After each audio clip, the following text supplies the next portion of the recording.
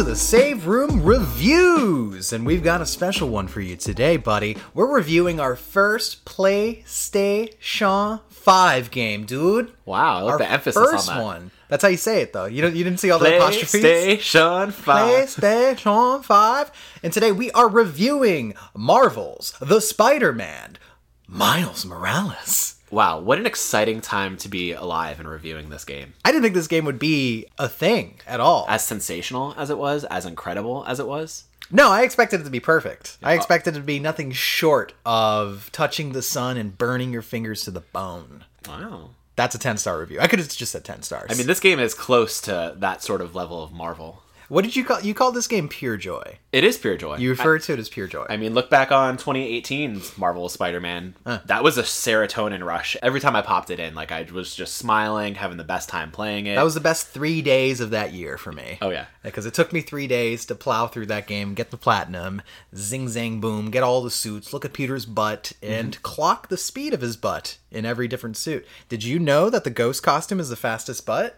Is it Did you really? know that? 45 miles per hour. Oh, wow. Yeah, it's Interesting, true. interesting. Twip. Whereas this game, what, you pounded it down like a fucking Monster energy drink in... Like in a day. In a day and a half, maybe. Yeah, because I did the full game, did as many trophies as I could, did a lot of the cleanup on the map, and then went in the New Game Plus. I skipped some cutscenes, by the way. Which Oh, come on, dude. I wasn't going to sit through these cutscenes Sacrilege. again. I just saw it. They're amazing cutscenes. I just saw, or I was looking at my phone. You know, I'm on there. There's a lot of urgent stuff going on. We got somebody trying to steal an election. I need to call Miles Morales to web that motherfucker up. Get him in there, fucking, You know what I'm bring him to saying? fucking the raft.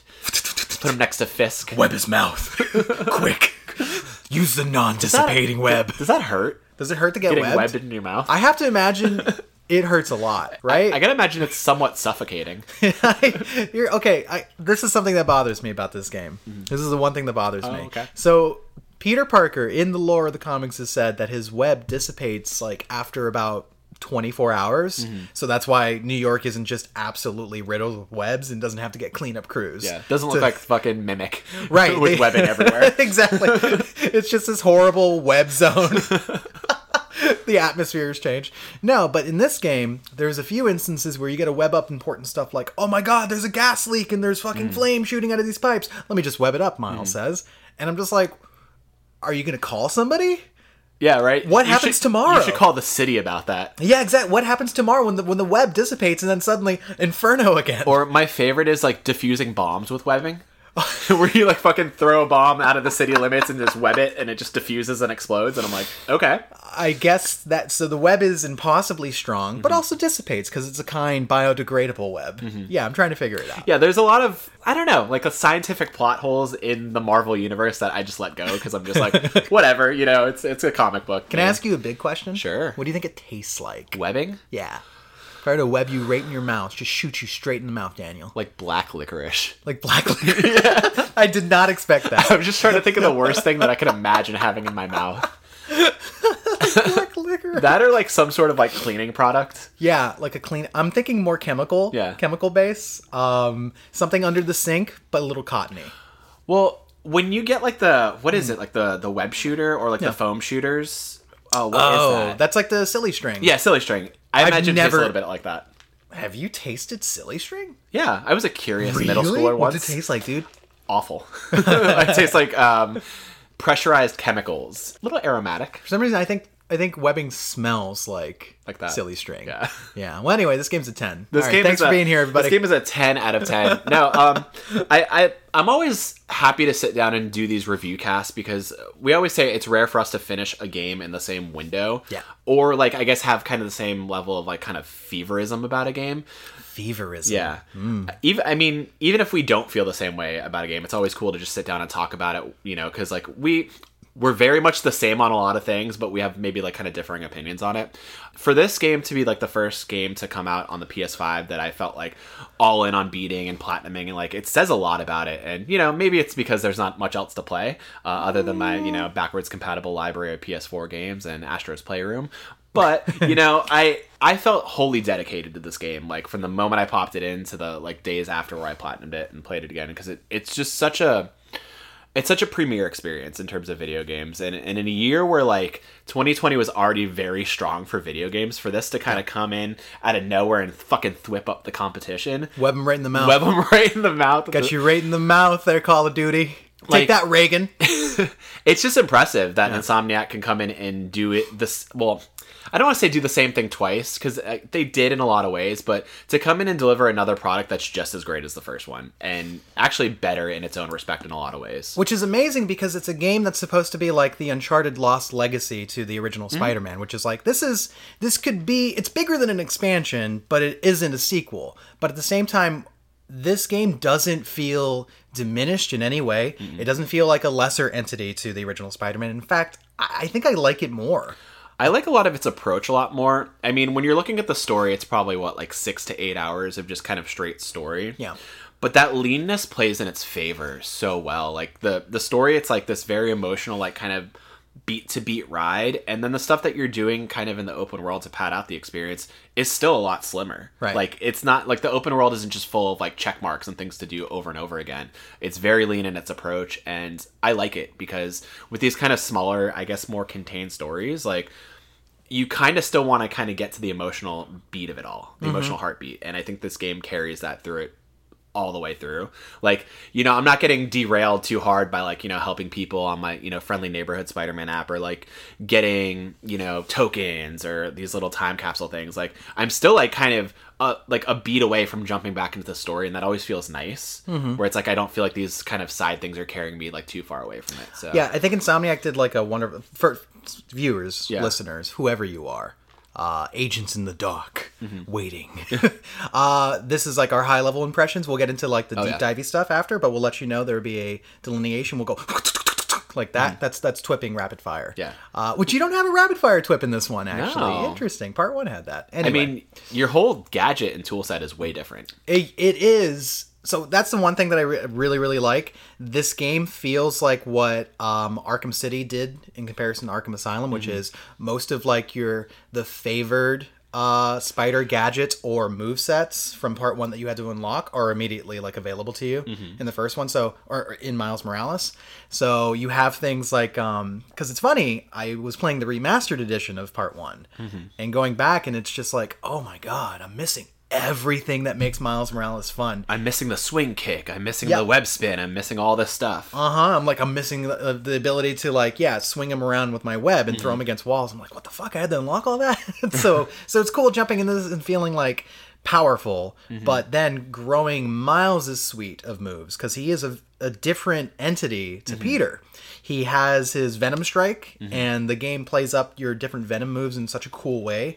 And there's enemies that require you to use it, which I really enjoy. I must have forgot about his bioelectric powers. Like, I don't know how, because it was in Into the Spider-Verse. But when they introduced the Venom Strike and all that, I'm like, wait, why is this a thing? Like, why is this like bioelectric spider? But yeah, read the comics? No, I haven't, unfortunately. You just seen the movie? Brian Michael Bendis, I'm so sorry. Sarah Pichelli, I'm so sorry. What the fuck? The comics are great, dude. I just haven't. There's a lot of comics. There are a lot of comics. Got a lot of, There's only one Miles Morales. That is true. There's many Peter Parkers.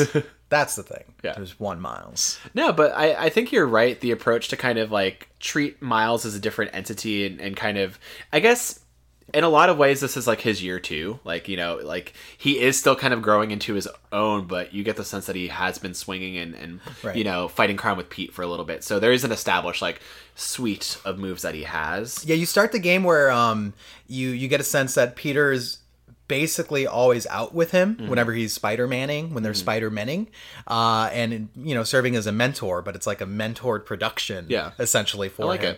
And then this game is basically, Pete says, "Hey, I'm gonna go on a workcation with MJ, so you're New York's only Spider-Man," and that's actually like the theme of the story, which is how does Miles separate himself from the shadow of the Spider-Man? Sure. How does he become his own Spider-Man? And it's really, really cool because the whole game is built up on this idea of serving Miles' identity, down to the music, where you get there's orchestration in the game, similar to the first game, and then you'll have a hip-hop beat underneath it. And it's like, oh, that's actually very much like, it fits his character and the things that he says and does, and just him going through moments of doubt rather than being like, because we start Spider-Man 1, Peter's been on the job for 7 years. This kid is like barely out of year 1, and so he's still trying to learn, he's still doubting, and he's still kicking himself over making like big mistakes, kind of like in the intro.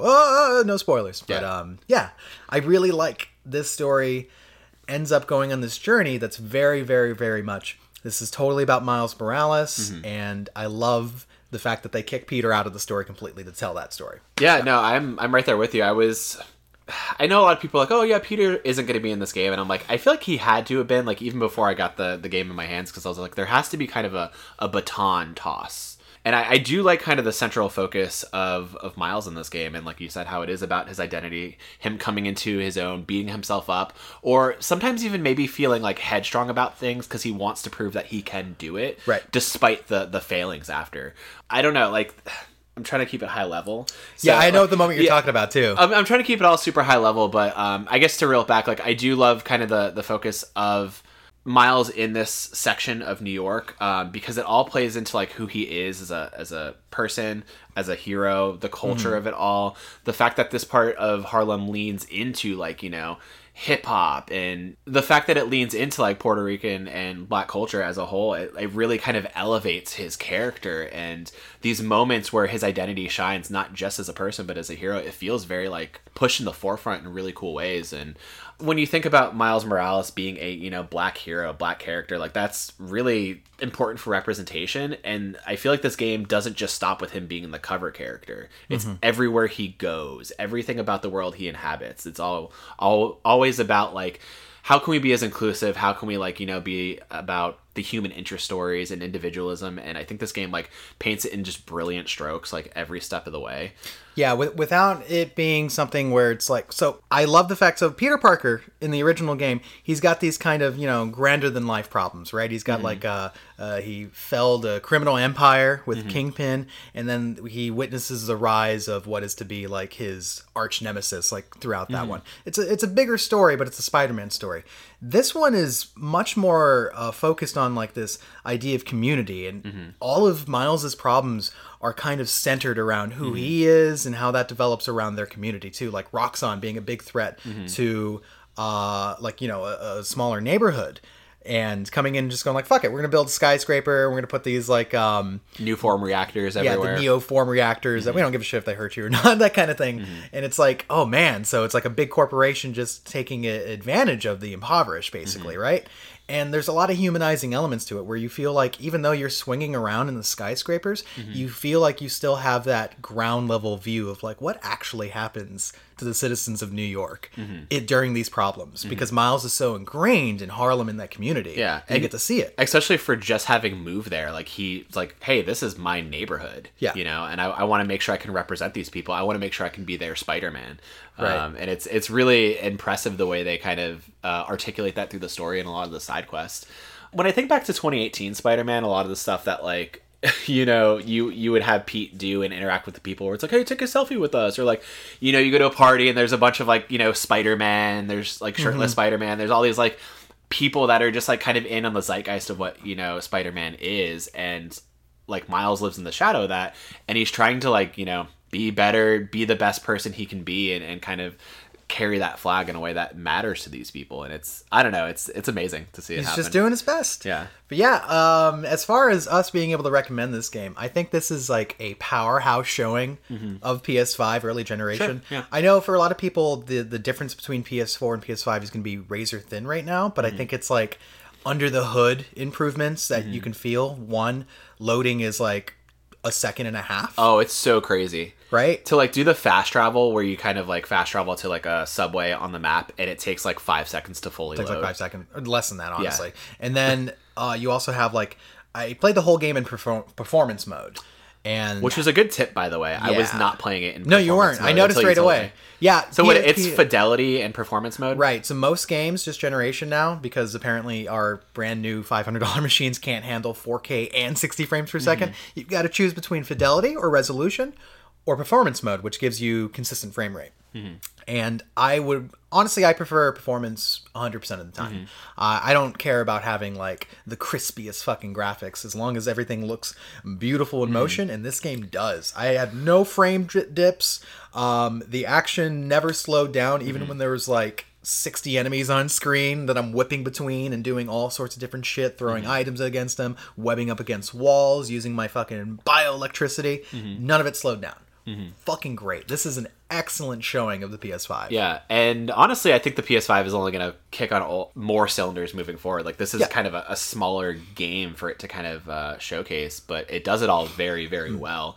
Whether it's the performance, the load times, the 60 frames, where it's like, if I don't have a 4K TV, and I feel like a lot of the games that I play, like, had played last gen, like, kind of looked not as great as they could, just as a result, but, like, it still looks very, very impressive on my, like, 10-year-old TV at this point. And then otherwise, leaning into kind of, like, the peripheral feel of, like, the DualSense, the adaptive triggers, the haptic feedback, all of it, like, really is elevated and showcased in a really cool way.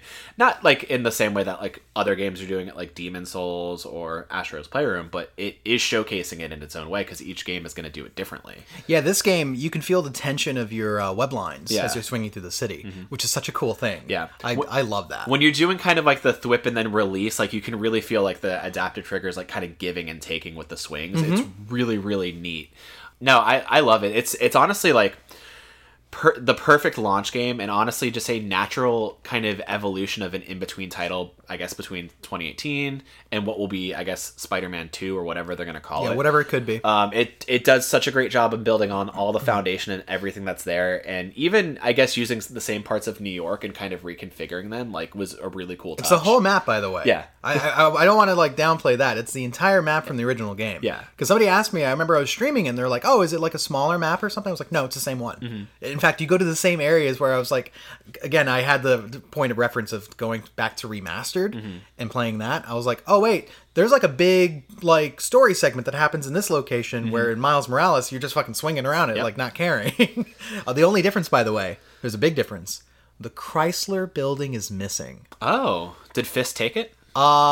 Licensing took it. Oh, no, really? I didn't know that. Yeah. Copyright, once again. Fuck. Takes it away. So it was in 2018 Spider-Man. It's no longer in Miles Morales. I didn't catch that. Okay. Yeah, I read about it. I didn't notice because I couldn't point out the Chrysler building from the Titanic, if you asked me to. Well, one's a boat. Nah, still I'd struggle.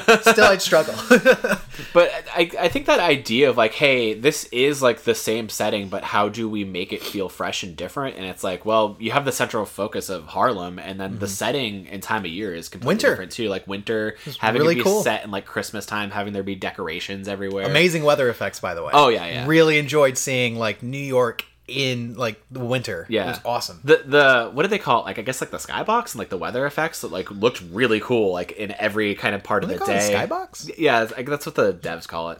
Oh, yeah. You've been talking to some devs, huh? Talking to Brian Inahar, getting his notes here. Brian Inahar, what's going on? Is Venom going to be in part 2? What's going on, dude? I mean, I guess to kind of close out the high level thoughts on this, like, I really love this game. In a lot of ways, I adore this game. You know, Spider-Man 2018 was, like, my number 2 game of 2018, and I thought that game was perfect in a lot of ways. Wasn't it my number 1? It was your number 1, yeah. Take that, God of War. Oh. Gotta suck, more like. You'll never fight Spider-Man, Kratos. You're a bitch. Who do you think would win? Spider-Man. He'll web him up, and he has to taste that chemical. Honestly, just put them both in Smash Brothers, and we'll see what happens. Smash Brothers? Yeah. You don't mean PlayStation All-Stars PS5? Nobody talks about that. What are you talking about? That's a big hit game. It's a big hit series. No, I love this game, and I think a lot of the stuff that I thought was, like, cool or charming or just neat little things that they put in terms of 2018 Spider-Man, like, you know, having the different character perspectives, like playing as Miles as a civilian, playing as Mary Jane, doing the puzzles. I thought that was all really cool. I hated those. But now that it's gone, I'm like, oh, wait, actually, I prefer that it's not here. They were really bad. It's not even that they were bad. Are you kidding me? No, people hate the fucking sneaking segments as, like, Miles. Yeah. You remember that? When you're sneaking against, like, Rhino. I'll give it. It was bad. Yeah. It wasn't good. I thought it was, like, kind of cool ways to, like, fill out the world and do different perspectives. And then the fact that this game totally removes that, I preferred it. Where I'm like, it's a streamlined experience. Yeah. So kudos to Insomniac for kind of maybe, I don't know if they were like listening to feedback or they knew this was more of a midquel and they knew they had to kind of work with a smaller time window in terms of like production and actual gameplay itself. So I don't know.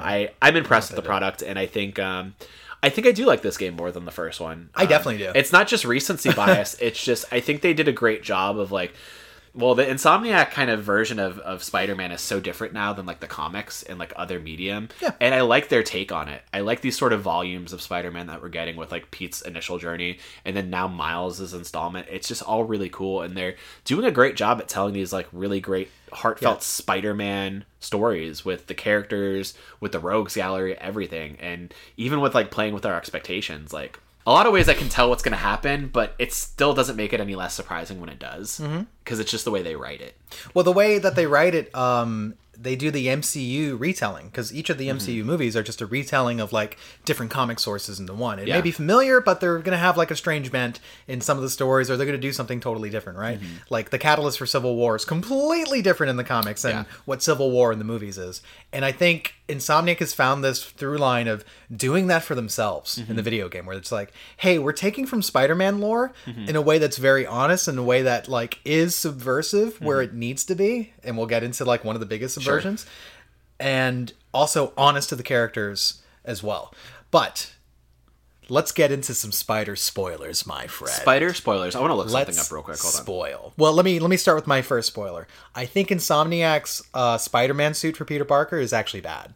The more that I see it, especially in like fucking PS5 graphics, I'm just like, I hate the white spider icon. Oh, really? Fucking hate it. It looks so bad to me. Whereas they did a magnificent job of making the Insomniac version of Miles Morales' suit. Like where he actually builds out his own suit. I think that thing looks slick as fuck. I'm like, oh, that's cool. Why does Peter look so bad? He just has too many colors going on there. Get that white spider out of there. Yeah, I think they were just trying to do something so different from like all these like movie installments and comic installments. I didn't mind it. I do like the blue and the white and the red highlights. I switch it out as soon as possible, dude. I mean, that's honestly the same with all of these games, though. Well, these two games rather, where it's like as soon as I can get the alternate suits, I'm trying those on instead. But I've had 2 years to sit on this and just really think and say like, nah, I don't like that suit. Okay. But I like the Miles Morales suit. I love that suit. Oh no, I love it. Yeah. I actually. Is it too early to get into the suits? No, it is too early to get into the suits. Okay. We'll get come down back to that. The podcast within a podcast. Suit down. Or suit up. It should be suit up. Oh, nothing suits them like a suit. Ooh, we got a lot of good catchphrases. Let's just start that podcast. So let's start with what Miles Morales does, right? Like we said, Peter Parker's swinging around the city. Miles is wearing basically his Bobo costume. I guess Peter's excess costumes he just gives to Miles or whatever, right? And they get into a fight with the Rhino. Yeah, and which is a cool return. I like it because I mentioned this to you. It doesn't feel like they're just recycling. It feels like, oh, it's a consistent universe. Rhino is a constant threat to him, right? And in the first game, Peter always mentions like, yeah, my villains like tend to come back, right? Like I've had multiple fights with Vulture and all the rest. So it's cool to see him used in a really cool way later on in the game. Yes. One of the best boss fights in the game is actually with Rhino. Yeah, you get these kind of 3 boss fights in a row, and he kind of is the start of it, and it's like really cool how they bring him back, because for like the majority of the game, you quote think he's gone. I was like, I think he's gonna come back anyway. But I like the way they use Rhino a lot, especially because I forgot about this, but Rhino is in the first game, and you do have a stealth mission with Miles where you're kind of sneaking around him. So to have him be like a return villain that you actually fight with Pete is really cool. Yeah, it's really, really cool. Yeah, that opening segment is so awesome. Where and it's it like shows off PS5 completely, by the way, because you're smashing through a mall with the Rhino, like riding his back as Miles, and like running through Christmas trees in a mall and shit, and just the particle effects coming your way. I was like, whoa! Like I was photo moding that entire intro. It took me like an hour to get through the intro because I was doing photo mode every like 3 steps. That's the problem with these Insomniac games, where I think my playtime doubles just because I'm always in photo mode, messing around with like different filters and approaches. For me, it's the fucking zoom, right? I'm trying to get that FOV zoom, so like the background's blurry, but everything's up front and nice. Yeah, that's you got an artistic eye. I've seen some of your shots. I try, man. I try. I should have been a photographer. What am I doing in fucking whatever? Anyway, but yeah. So Miles kind of he kind of fucks up in this intro segment a little bit and ends up, blowing up some Roxxon equipment. And crashing a helicopter. And Pete gets a little roughed up. In fact, I'm sure that's why he was like, I need a vacation. Right? And, Pete's still like, hey man, but you owned it. You still like saved the day at the end there. And he's like, yeah, but it messed up, Pete, and it's a cool conversation. And then right at that moment, it almost feels like the mentor just realizing like, well, the only way you're going to learn is if I stop holding your hand. He's like, hey, I got to tell you something. I'm going on a workcation so I can bang out Mary Jane in crazy ways. Like I'm going to web her up on the roof and just go ham on her, right? And Fuck. What do you think he's doing? That's true. He's probably doing what do you call it when they do the ropes all around your body? Doing some Spider-Man shibari. Spider shibari, right? Spider shibari on Mary Jane. Honestly, I think probably having Spider-Man as a romantic partner makes sex so much more interesting because he can web her in all different sorts of positions. Yeah, okay. Probably you have to be pretty flexible to keep up with Pete. Let me tell you what. God damn. Well, anyway, he tells Miles, "Yeah, you're New York's only Spider-Man," and then it's like you pop into this fucking amazing intro where, like, first of all, smash that song from the original game, by the way, when you suit up and start swinging through the city. Yeah, honestly, so there's a kind of parallel, and I think all the mediums do this really well, like across the original Spider-Mans, the comics, and then into the Spider-Verse, where like OG Pete, like, it feels more punk rock, more DIY in that way, and then Miles focuses more hip-hop because, like, that's kind of his upbringing. He makes beats, he makes music. That's such a cool thing about him. So to have that intro where it's like this kind of I forget the name of the song, but it's very similar to like a song you would hear in Into the Spider-Verse. I think it's just called I'm Ready. Well, that's the one that you use later on. That gets really? That gets used like after the bridge sequence where him and Genki make that new refined suit. Gotcha. Okay, cool. Yeah, but that first like kind of hip hop opening is like really dope too. Yeah. And God, it's so cool. So much style, so much flavor. So one thing that I really like, like a thematic thing that happens, the gameplay's great. I want to talk about some of the story because I think the story does a better job than some of the stuff in part one.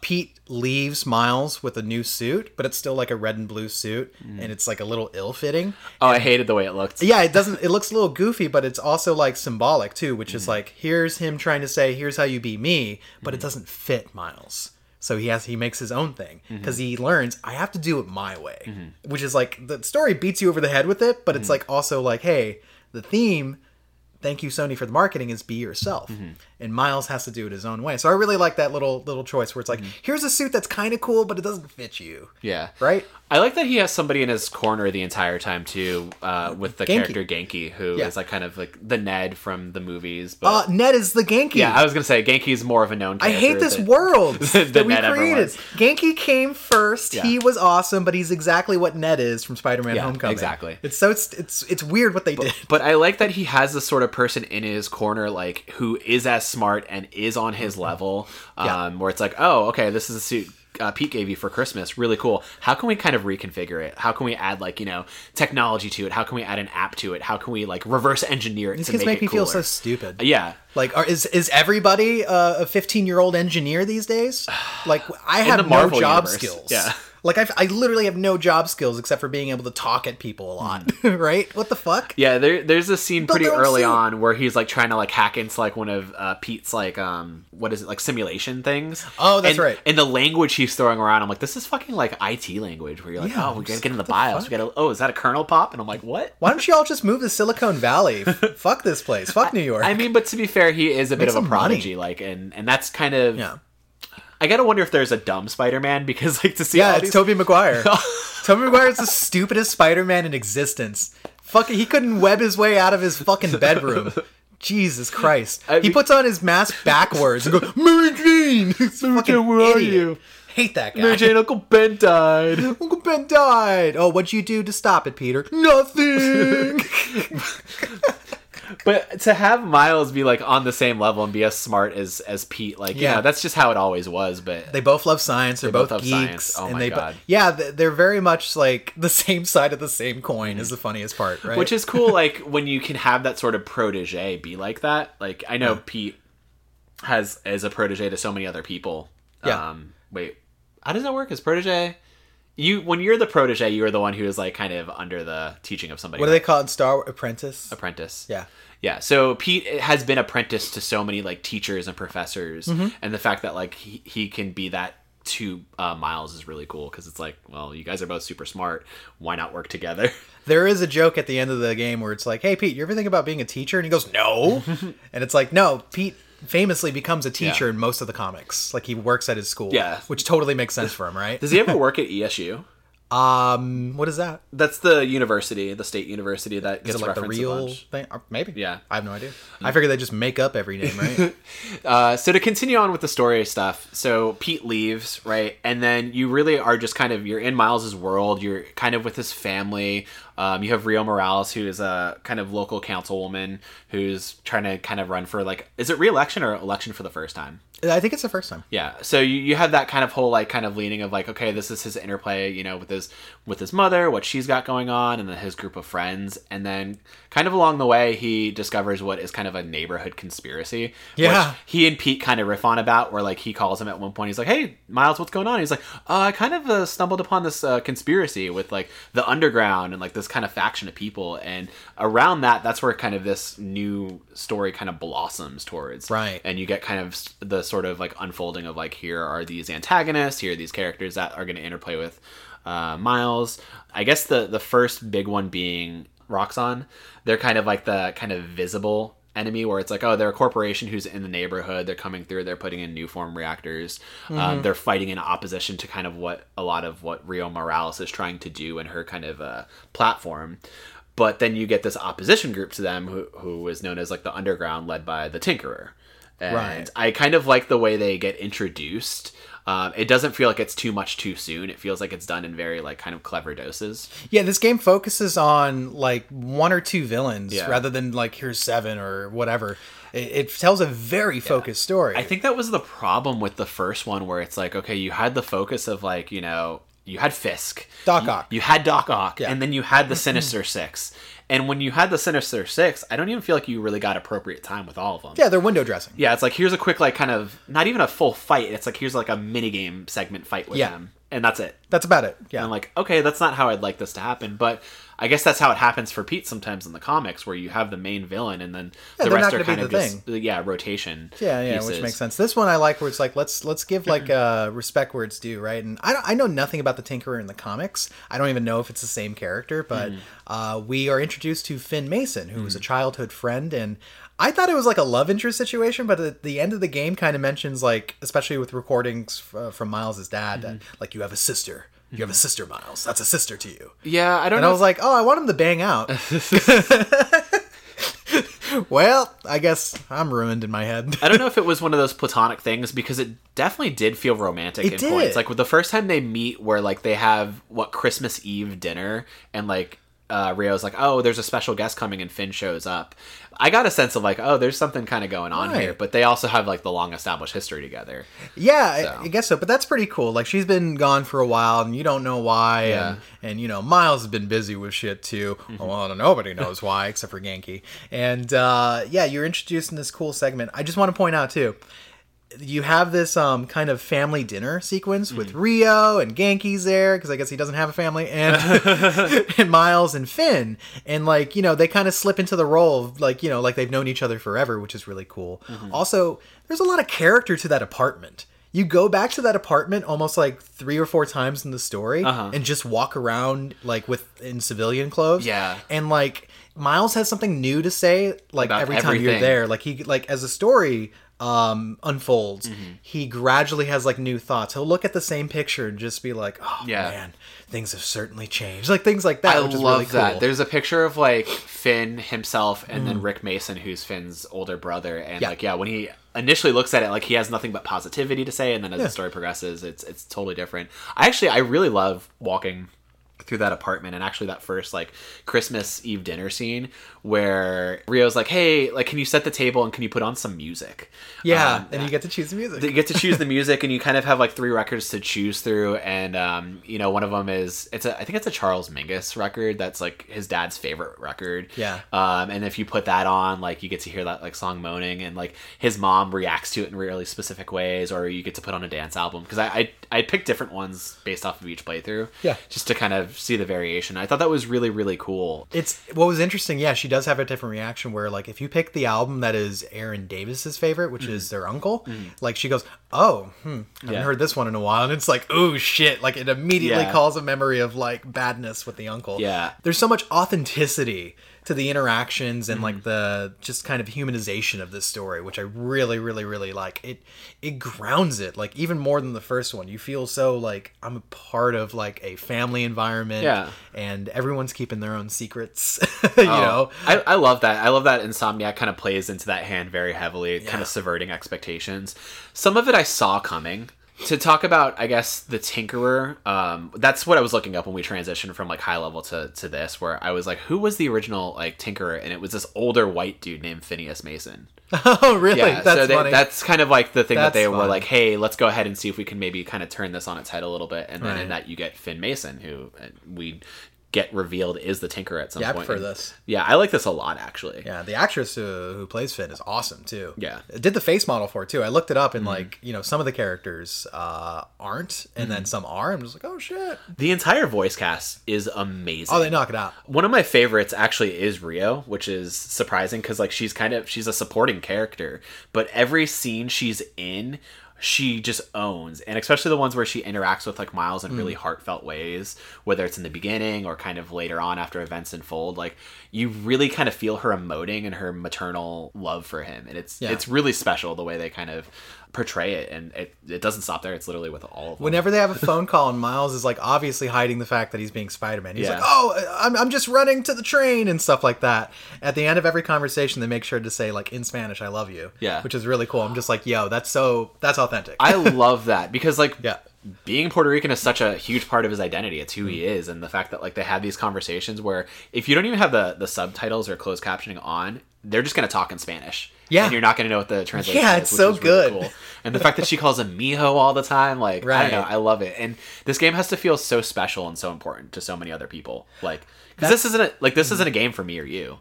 Like, dude, I had a moment, especially when you have a mission that ends up with you getting a new suit that's like black and yellow, and when you get it, you're in front of a Black Lives Matter mural in New York City. The Uptown Pride suit? Yes, the Uptown Pride suit. And I was just like, dude, this matters, right? I'm sure there's a bunch of gamers who are like, why is it in here? And I don't know, it doesn't do anything for the story. And I was like, it does something for somebody that doesn't have heroes like Miles to hang their hat on, right? Where like all of their media is a bunch of buff white dudes gunning down Vietnam or whatever, you know what I'm saying?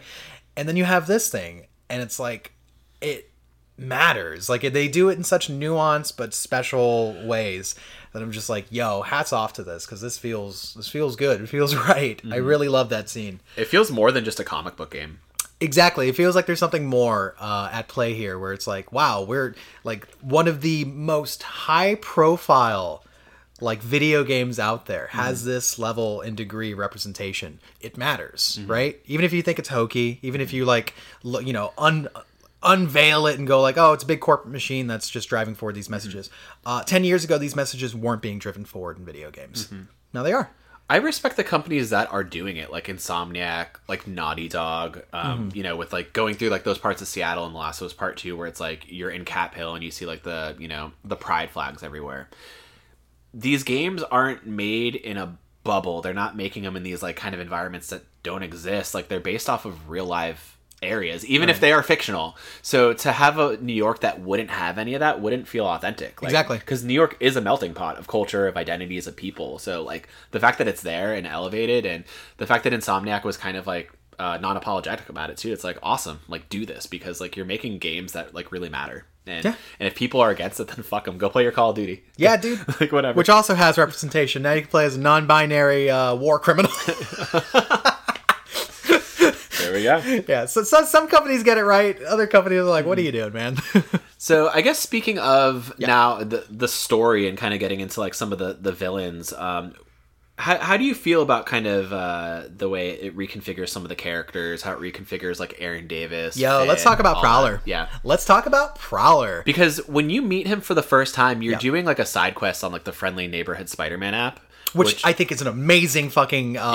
First of all, it makes the story feel modern. Two, it's actual gameplay mechanic. You remember how you were frustrated by the fact that you would have to like clean up missions in the first game? Well, just like a countless slog of like gang activities. And you have to wait for them to randomly pop up. Now you can just say like, hey, make this happen right now so I can go fucking stop a runaway car. I like that it's broken into 2 tabs as well, where it's like side quests and then gang activities. It's beautiful. It's really well done. It's really well done. I can't believe. Also, talking about a PS5 feature, the quick access feature. I forget what it's called, but like there's little cards that tell you, oh hey, here's this side mission. If you press it, you'll load into it instantly. You don't have to navigate to it. You don't have to swing to it. It's there.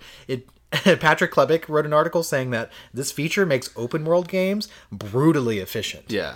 And there's something to be said about like, oh, there's now efficiency to boring side quests. You know, like if you're playing Assassin's Creed, it's like, cool, now I can load in another kill, you know? But it's like, yeah, I like it. I think it's pretty cool, right? At least it can do it. I can't imagine like having to develop around that feature, that sort of pop-in feature with the cards. I don't even know how like that works. It's cool. It's really neat and modern, and I like the way a lot of these games, the 3 games I've played so far that are PS5 games are using them in really cool ways. Like Astro's Playroom does a good job at it, but this one especially, where it's like, oh yeah, if I'm working on a side quest or a main story mission, go to the card, hit square, and boom, you're there. Yeah, you're there. It's awesome. It's interesting. Yeah. Anyway, but the Prowler. So you meet him on a side quest, like you were saying, and like even Miles goes, oh, wait a second, that's my uncle. Yeah, you meet him as Spider-Man, and he's just a civilian. And just like in standard lore, Uncle Aaron is a little estranged from the rest of the family.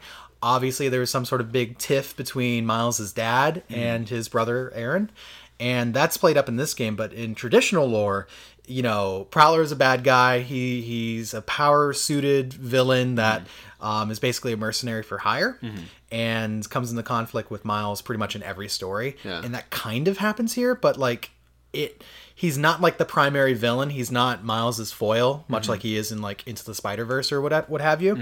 I like how they play it out where, in fact, Prowler learns from Miles over the course of the story. Yeah. Where he goes like, oh shit, my nephew's out here actually doing the work, and kind of like his ideology mimics like what me and his dad used to have, and that I kind of lost my way for. I wondered how they were going to clash in terms of ideologies, and like the way they lean into it is really special, and the fact that like Miles's actions really changed the way he thought it's cool, because otherwise, like, you could have had this typical diversion point where they just don't agree and then just have to fight. Then they become enemies.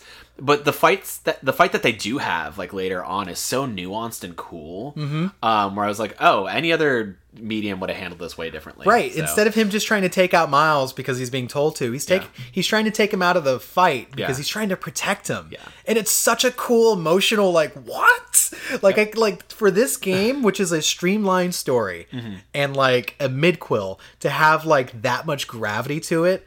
Yo, I love what they did with the Prowler. Oh no, he's fighting you because he loves you and he misses your dad. Yeah, what? And he doesn't want you to suffer the same fate as his dad did. Which That's heavy. I mean, that's such a heavy theme in this game too, like loss and death. Right. You know, even with Rio going to these rallies and getting like kind of the underground and Roxanne coming in and kind of like doing these terroristic things that put her in peril. He has that same worry where it's like, oh no, I'm gonna lose my mom just like I lost my dad. Yeah. And same thing with Aaron, like, having known that he lost his brother, in the front lines, he was worried that he was gonna lose his nephew, his young blood, as he always calls him. His young blood, yeah. God, I love their interplay so much, and the fact that he just knows too, where like you do the mission for him, you come back, and then he's like, hey, one other thing, Miles, and like he gives him like this little like I think a subway pass with his name on it, and he's like, how did you know? And he's like, well, I saw you doing the fight with the rhino, and like you were fighting the way that you used to kind of like move on the basketball court with me. He recognizes it. Family would recognize family. I love that they play on that, where it's like, dude, you can't hide from me. You can't do a deeper voice. I know you're Miles. Yeah, it's so funny to me, dude. It's great. So let's dive into the gameplay a little bit. Yeah, because I feel like the rest of the story stuff we can save towards the end with like the reveals. There's some shit I want to get into in the end, because I think the ending is actually fucking great. It's amazing. It's very good. Yeah. But so if you've played 2018 Spider-Man, it's going to be instantly familiar to you. The swinging is exactly the same. The combat is the same, although I will say it is a few inches better. I won't say it's completely reconfigured. I think it is a little smoother in some elements, but I've always thought of Spider-Man 2018's combat as being like passable, not great. Okay. Right? Whereas like Batman Arkham is great. Sure.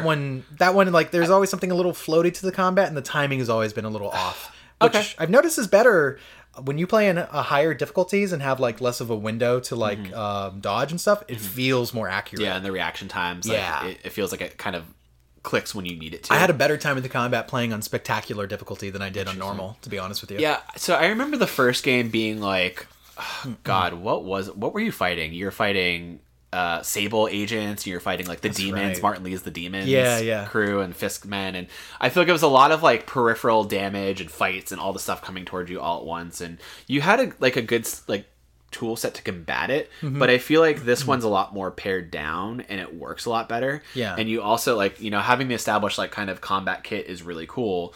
Having the gadgets that you have as well, like what do you have? You have the clones that you get, you have like the typical webbing, gravity well, and you have remote mines, and the way you can kind of like seed those into your fights is really neat as well. But then the venom attack, which is like kind of the perfect tilting of the tides, really, where it's like if you feel like you're kind of like about to lose, you can just pop down a venom attack and kind of just turn the tide in your favor again. So you either have a bioelectric super punch that you can use on one enemy, you have a ground pound, so good, like an area of damage, and then here's my favorite, because like there's juggling in the game. Yes, you can actually do an area juggle where like everyone in the circle basically gets thrown up into the air, so you can just start doing like air juggles against them. And then if you have it upgraded all the way, you do like one hit kills on them basically. Yes, which is really neat. I don't know, like that sort of like kind of AoE like wild card ability that like kind of lets you have the advantage immediately is so nice.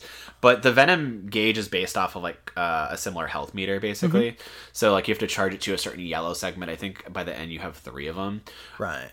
So you can use it to charge it, or if you're low on health, I think if you hit up on the D-pad, it takes from that and replenishes your health, which is nice. Yeah, which is like similar to what part 1 did. But like the combat turns into this nice balance of you use your standard dodging and punching in order to build up your venom meter, to build up to these big attacks that kind of start taking out these swaths of enemies. Because this game, like the DLC from Spider-Man 2018, throws every enemy at you at once. From the start, it assumes that you've been playing nothing but Spider-Man for 2 years, and I'm just like, I haven't, though. I haven't. What are you doing to me? Yeah. But at the same time, the combat, I think, is way smoother in this one, where like it's easier to pick up. Let me ask you, since like so like the hand-to-hand, in-the-moment combat, like the dodging, handies. The handies, if you will, the spider handies, the web mouthies, the web mouth.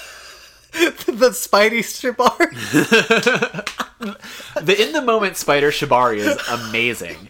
But how do you feel about like some of the more stealth segments? I love it. Where I think I actually preferred it in this game over the first one, where I actually hated stealthing in the first. So hey, so there, you know how there's the Pete training missions where a hologram Pete makes stupid jokes and makes you try to get like the 3 medals on whatever. Depending on what you need to do. I like those. There's one that you hated, which was you have to like save hostages within like a minute and a half.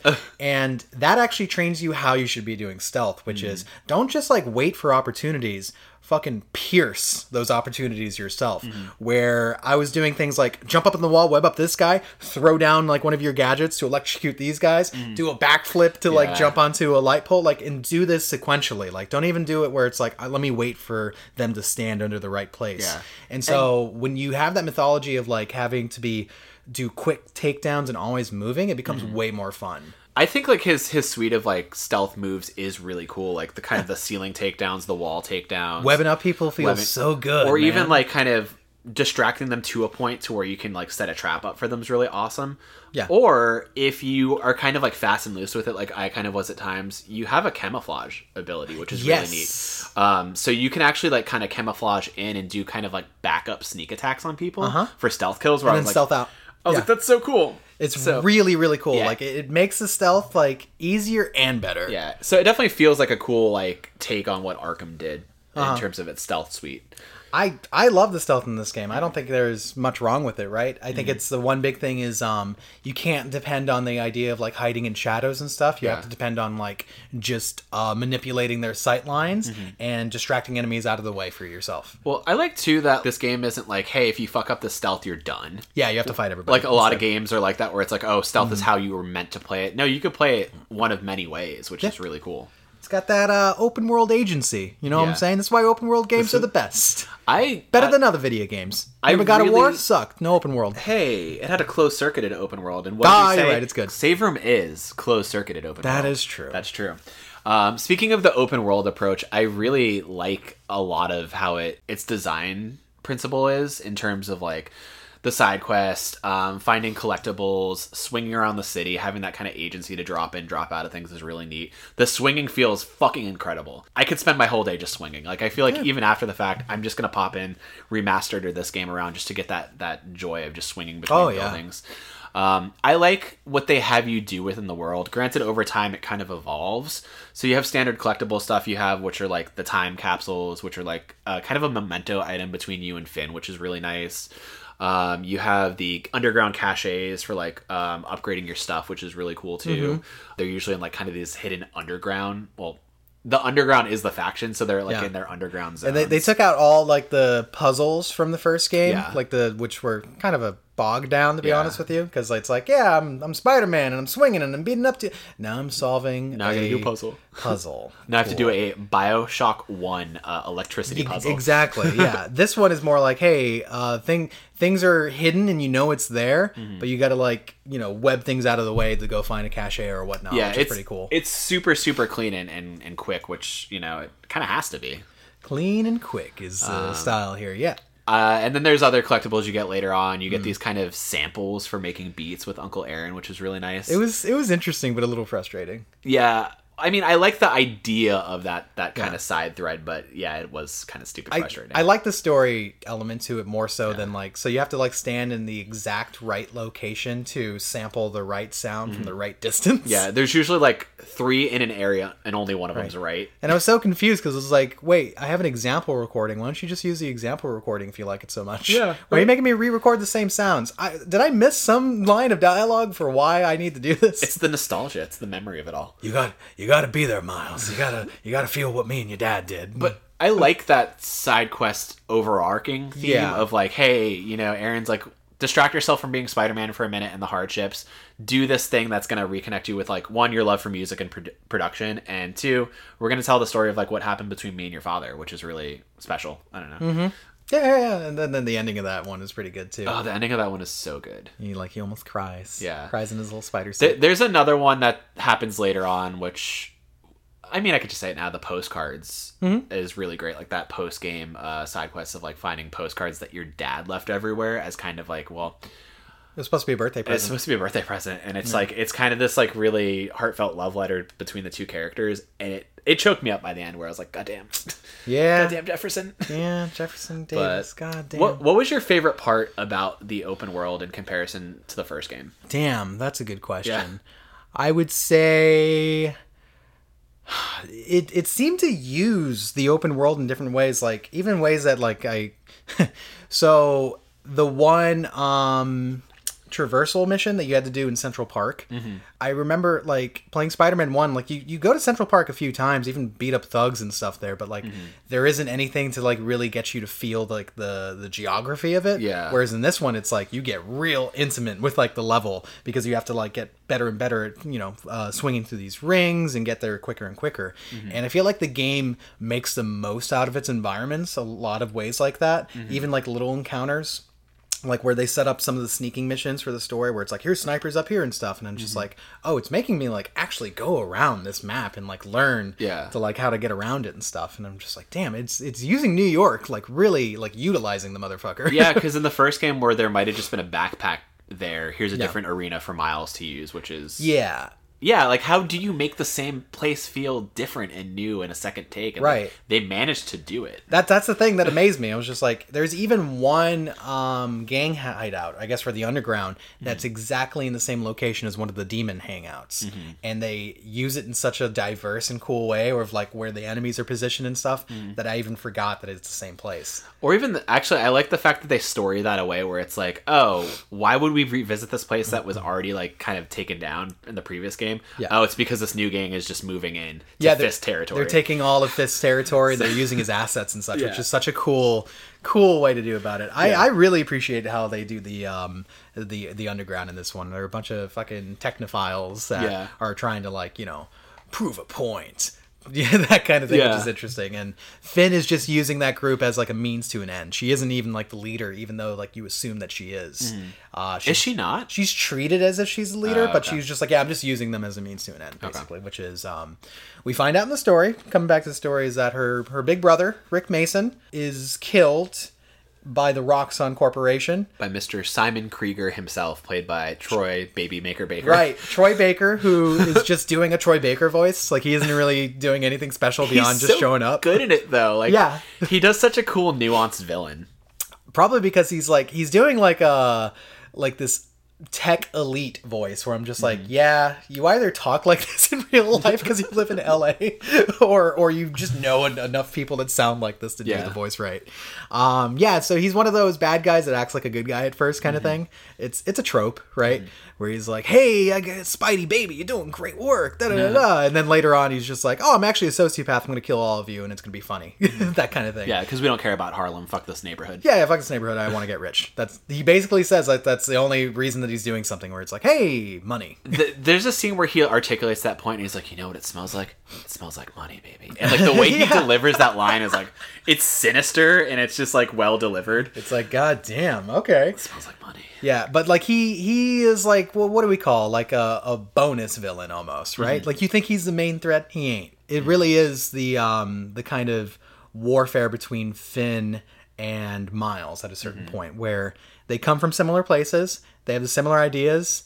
It's almost like the Doc Ock Spider-Man kind of foil system that they got going on. What's the word for that? Counterpoint. Yeah, I think you did that. Counterpoint foil. Like a counterpoint for each other. And it's the same thing, but Finn is just like, cool, I'm going to murder some people, though. Right? Like, that's where she comes down with. Honestly, I lost the point of her intention over time, where it's like, why do you really need to murder people? Well, no, she wants to blow up the Roxxon building to make, like, a message. And she was like, no, it'll be fine. The building's going to be evacuated, da-da-da. And Miles is like, if you do blow it up, it's going to, like, launch all of their fucking Neoform all over New York, killing everybody. Yeah, and she wouldn't see reason to that, because, like, she just didn't think he was being honest.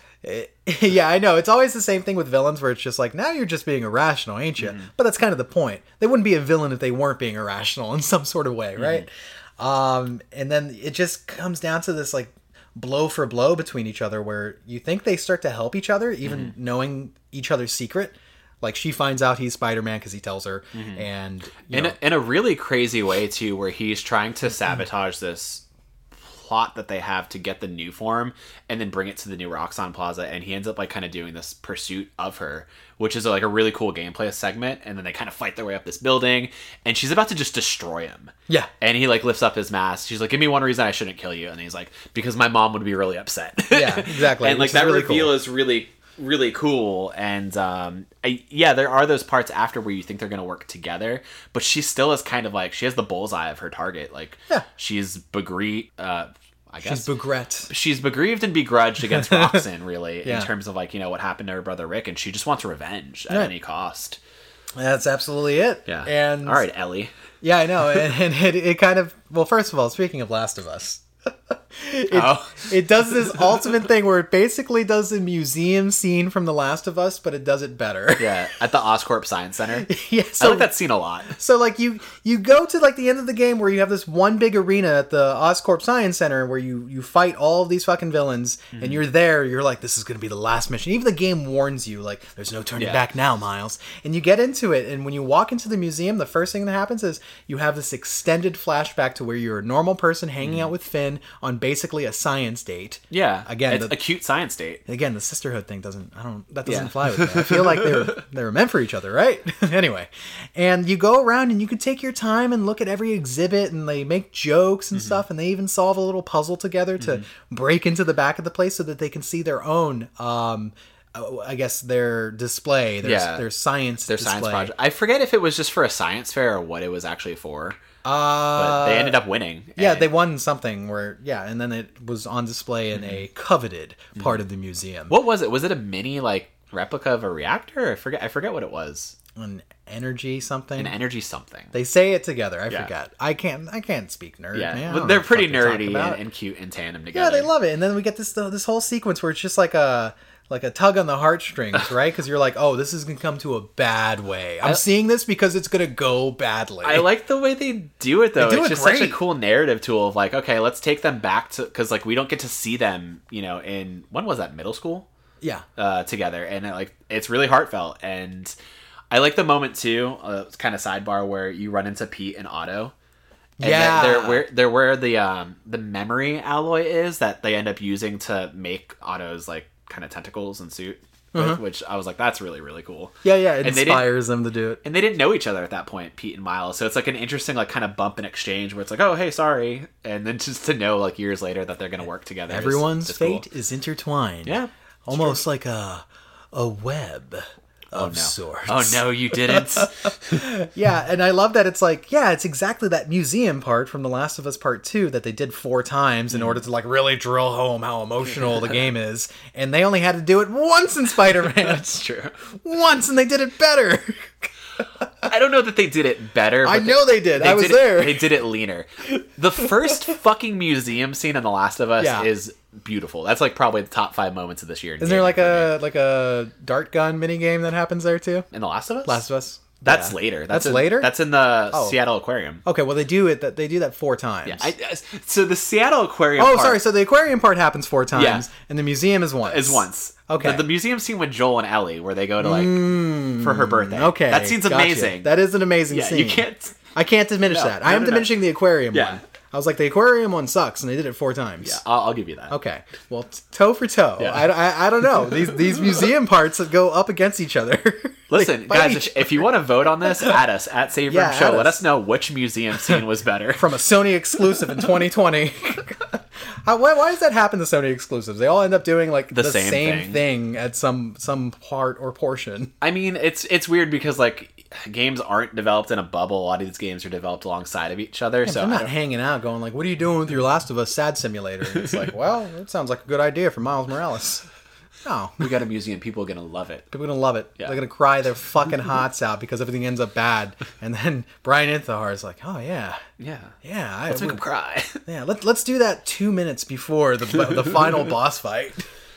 So the escalation to that moment is really, really great. Because like you have these moments with, Finn and Miles where they're trying to reconcile and kind of work together, and then that kind of goes topsy-turvy. They end up getting captured by Roxanne. You have that really cool fight with the Rhino in that kind of like upgraded red armor suit. It's amazing. Which is a cool like kind of co-op fight where you're both kind of fighting them together. I love it. I love the way they do like these dynamic like kind of group fights. Yeah, you could do takedowns with her. Yeah. Which is great. It's really cool. It's really fucking cool. But, things take a sour turn right after where she's like, I'll fucking kill you, Miles. I'll strangle you, Miles. That scene's intense where she like beats him down in the subway tunnel. Yeah, I was like, Jesus And then after that part, I think that's where Rio finds out that he's Spider-Man. Yes. Yeah. Which is also, I love that. This has been happening in new Spider media, by the way, because like old Spider-Man shit would be like nobody gets to know who Peter Parker is. Just one person. Yeah, just one person. Probably Mary Jane. Yeah, either you're fucking him or you made him, something like that, right? But now it's just like, yeah, let everyone find out. Marissa Tomei knows. Fucking Rio knows. Everyone knows Spider-Man. It just happens. It's hard to keep a secret in the information age. Right? That's true. You know what I'm saying? So, I do like that because she was just like, oh, that makes sense. Like, after like a few seconds, like, oh, that's why you've disappeared. I thought you were being like an asshole. Yeah. And then like, it's so funny. They have a similar line. So, when she's having the rally that gets interrupted by the underground earlier in the game, Miles says to her, like, you could have died during that. And she's like, well, we don't give up. Our family doesn't give up. And then she says a line to him when she finds out he's Spider-Man. Like, you could have died. And I was just like, I love that there's this mirror image of, like, how you guys view each other, where it's like, no, you do understand you're, like, the same person, right? Yeah. You're not going to give up, no matter what. That's your whole thing. And the scene where, like, that same scene where she compares him to his father, I was like, God damn. Yeah. That's some tough, good stuff right there. And that's an interesting dynamic. I like her knowing, because it also makes this universe feel like it's not just going to be serialized like storytelling, where it's like, oh, we're just going to keep on mining this well. Yeah. There feels like Insomniac is setting up like this kind of plot line where there are going to be beginning and middle and endings for these characters in different ways, right? So I think that's going to end up in a cool way, right? And they didn't kill Rio, unlike Aunt May finding out. I always forget that Aunt May dies in that game for dies. whatever reason. She's fucking nice. Yeah. She gives up. She's like, hey, you're doing a good job, Pete. Good night. You did everything you could for Feast. Now it's in your hands. And wasn't that a moment where she was like, oh, I always knew you were Spider-Man. What the fuck? You think you can lie to Aunt May? You think you could lie to me? And then she dies. Aunt May is omnipotent. You'll never be able to hide from me. Wow. Spider-Man, the ghost of Aunt May. I like the idea of like Aunt May just being like a sentinel from X-Men and just like tracking all that he does. She comes back. Oh, speaking of, another aside. There's an X-Men reference in Miles Morales. Apparently, Finn and Miles went to go see Dazzler live, by the way. So confirmation that X-Men are in the Spider Insomniac by Marvel verse. Yeah, that's pretty cool. Yeah. There's another kind of Easter egg with that too, with the Wakandan flag. That's right. Yeah. So Wakanda's... They even mentioned that actually in dialogue, going like, oh yeah, remember the Wakanda exhibit? Yeah. Yeah, that's pretty cool. I like that it's all connected. I would love to think that they're building towards a greater Insomniac like Marvel universe. Yeah. But, Avengers fucked that up. Yeah, Avengers really fucked that up. God damn. I still am holding out, not hope, but I think we're going to see Insomniac Spider-Man in Avengers. I know they said it wasn't going to be him, but like, actually now I'm conflicted. I think it's an obvious move that they should do, especially with the Sony exclusivity. But on the other hand, how would Sony feel about this fucking like, losing horse, putting like your famous character in this losing horse game and having that like attributed to that verse? And then like, how they're average gamers or I don't know, casual gamers would be like just connected immediately and be like, oh man, Marvel really fucked up on this. And it's like, it's not Marvel. It's like, there's two different studios. Yeah, there's a lot more going on behind the scenes. It's the same thing to everybody. It's like, why does this product good? Why does this product bad? It's like, oh. Yeah. So maybe they don't want to do that. I don't know. Fair. Would you want to see it? Do I want to see Marvel Spider-Man in Avengers? I mean, of course, but I just feel like to keep the IP separate, they probably won't. Yeah. Or just not to cross-pollinate like something that isn't doing well with something that's doing phenomenally well. Like even the Reddit for Avengers was making jokes about like, the fandom as soon as Miles Morales came out just fucking jumping ship, showing like people like jumping on the lifeboats away from Avengers. It's true. It's a good ass game, even if it's only like, takes you like a day or two to beat, right? That's true. It's good as shit. I mean, I don't care about that argument of like, oh, a game's only worth something if it's like 80 hours long. Get away from that mindset, that mentality. There's nothing wrong with the shorter experience. Some of the better games I played in the last few years have been leaner, Yeah. Although like I've never been all in on like these open world odysseys that take 100 hours to beat. I know there's merit to those games, but sometimes I just kind of want to see a finish line. Right. I think as we get older, that's going to be something that we want more and more, to just be able to finish a game rather than say like, oh, I need to dedicate like 120 hours to like see this fully through. Yeah. And there's nothing wrong with an evergreen game. I just noticed like consistently, people around our age group are just like, no, I want this game to be fucking over. Like I just want like a done story. What was one of my complaints with 2018 Spider-Man, where I'm just like, oh, I feel like I'm just doing the same thing over and over just for padding, and this game doesn't do that, and I appreciate it because it knows not to waste the player's time. Yeah, that's fair enough. I'm split brain about that. I liked Spider-Man so much where I was like, give me more reasons to stay in this world, even if it is padding. Like, I'm fine doing the same, gang fights, I guess, over and over. But yeah, I could see that where it's like, okay, especially if you're interrupting the golden path with that kind of stuff, right? I feel like this game does a good job of, especially when I played New Game Plus, you don't have to engage with like a lot of those activities. You could just like right through the story. I still did because I think both games do it, where you'll have the main story beats that you need to hit, but like the character Peter or Miles will be like, I should swing around the city real quick and kind of see if anybody needs my help. So you have these kind of like in between missions that you kind of need to do.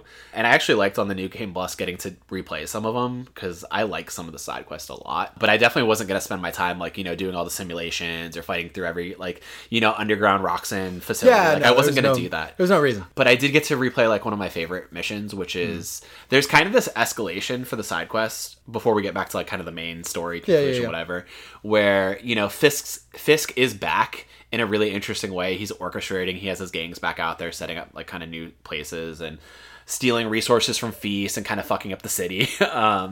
And it leads to this kind of story with one of the local characters, Haley, who's like this deaf street artist, which I love the interplay with her every step of the way. Like, their interactions are really, really cool. Yeah. Seeing them sign with each other, seeing their interplay, seeing Miles kind of be like, yeah, she's kind of fly. Like, I want to kind of see more of her and kind of like be flirty about it. She does like too. street art and stuff, and he's just like, oh, hey, what's going on? Yeah, where she's doing the mural of Spider-Man, and he's like, hey, leave room for the other guy. Like, I think you're going to want to leave a spot for the other Spider-Man. And then later on, like, he gets updated to that mural. I think that's like the nerdiest line he's ever said, though. Yeah. It's like the first thing that happens in the game, and I'm just like, okay. Yeah, where he's walking through the city with his headphones in, and he's like kind of helping in kind of small ways. Yeah. No, that's all fine. Yeah. Literally, that line is corny as fuck. Leave room for the other guy. Yeah. You might as well just be like, hey, leave room for me. I'm the spider guy. That's not Spider-Man. He's still corny. Like, that's the thing. Like, yeah, he's corny as a fuck. High schooler with corny lines, and even Pete is sometimes corny. It's just kind of like the nerdy charm of them. He loves Peter Parker. Yeah. Like, when you go through all of, like, Pete's pre-recorded, like, training missions, Miles will have a bunch of lines going, like, man, this guy's a genius. Or, like, oh, he's so funny. Just like, dude. I'm surprised he doesn't have a Pete poster, like, above his bed. He fucking idolizes Peter Parker. It's the funniest thing, dude. And I like that interplay because if you remember, Miles Morales' introduction was in the Ultimate Comics. Peter Parker's already dead. Yeah. That was like the big thing. We never got those interactions. So it was always cool when the comics would be like, hey, here's an Otherverse story, or like, here's this. I really love that this universe is setting up that, no, there's two Spider-Men. They are together, they work in tandem, and they interplay with each other, rather than it be like this split thing where it's like there's always a dead Spider-Man. Yeah. And Miles is having to figure it out completely alone, which is a sadder story. Spider-Verse is sadder. Spider-Verse is sad. It's really sad. Like, as much as I love Into the Spider-Verse, it's just like, damn, the fact that it took like another Pete from another dimension coming in to like really get him on path. It doesn't need to be that way, you know? A bad Pete. He wasn't even like the best Pete. He was a bad Pete that showed up. Was that Peter B. Parker? Yeah, Peter B. Parker. Fucking Spider-Man extraordinaire. So I guess that's kind of a quick thing that I want to talk about too, where it's like this game could have done a lot of the same things that Into the Spider-Verse did. Granted, they were probably developed around the same time, or, you know, at least maybe in tandem here and there, right? Because I like to think that maybe some of this game was being put together while that movie was coming out. So it's like, how do you, like, you know, do your own unique thing? And like, I think they're still very unique properties. They still have the same approach of Miles being like this kind of like kid who wants to prove himself and, you know, loves hip hop and has his culture about him and everything, but they do very different things for the character, you know? And I love the fact that, there's two Spider-Man. Like, you don't always have to have this dead mentor approach, you know? Yeah, you don't have to do that, which I like that this is here. And it leaves a lot of questions for what part 2 is going to be, right? For the next Spider-Man game. Like, I don't think there's any reality where you don't get to play as Miles again. That needs to happen. But how does that interplay work between going from Spider Prime to Spider Boy, you know, that kind of thing? And are we going to introduce more Spider people? Lots of questions. Yeah. Who knows? We'll get into that towards the end. But the climax of the story, the kind of butting of heads between Finn and Spider-Man. How did you like that last kind of like scene? That was fucking awesome. Yeah. That last fight and everything that kind of transpires. Like, the fight was pretty decent. It was really more the aesthetics of the fight that kind of were extreme. Like, when she's like blasting through parts of that office, the way it explodes, I was just like, this is pure next gen. Yeah, you're in like holy shit. You're in the Roxanne. I forget which building that is. It's like the HQ. It's the one that's in Harlem. Yeah, and then you fall through like that last layer, and there's kind of like what looks like a digital layout of the city that you're fighting on top of. I was like, this is fucking cool. This is really cool. It's really cool. And then it all leads up to, you know, the final sacrifice, right? Which, like, I didn't quite see that coming. In the moment that I figured out what was going on. So, like, Peter absorbs all the fucking... Sorry, not Peter. Better Peter. Miles. Miles absorbs all of, like, the energy from, like, whatever, you know... The new form reactor.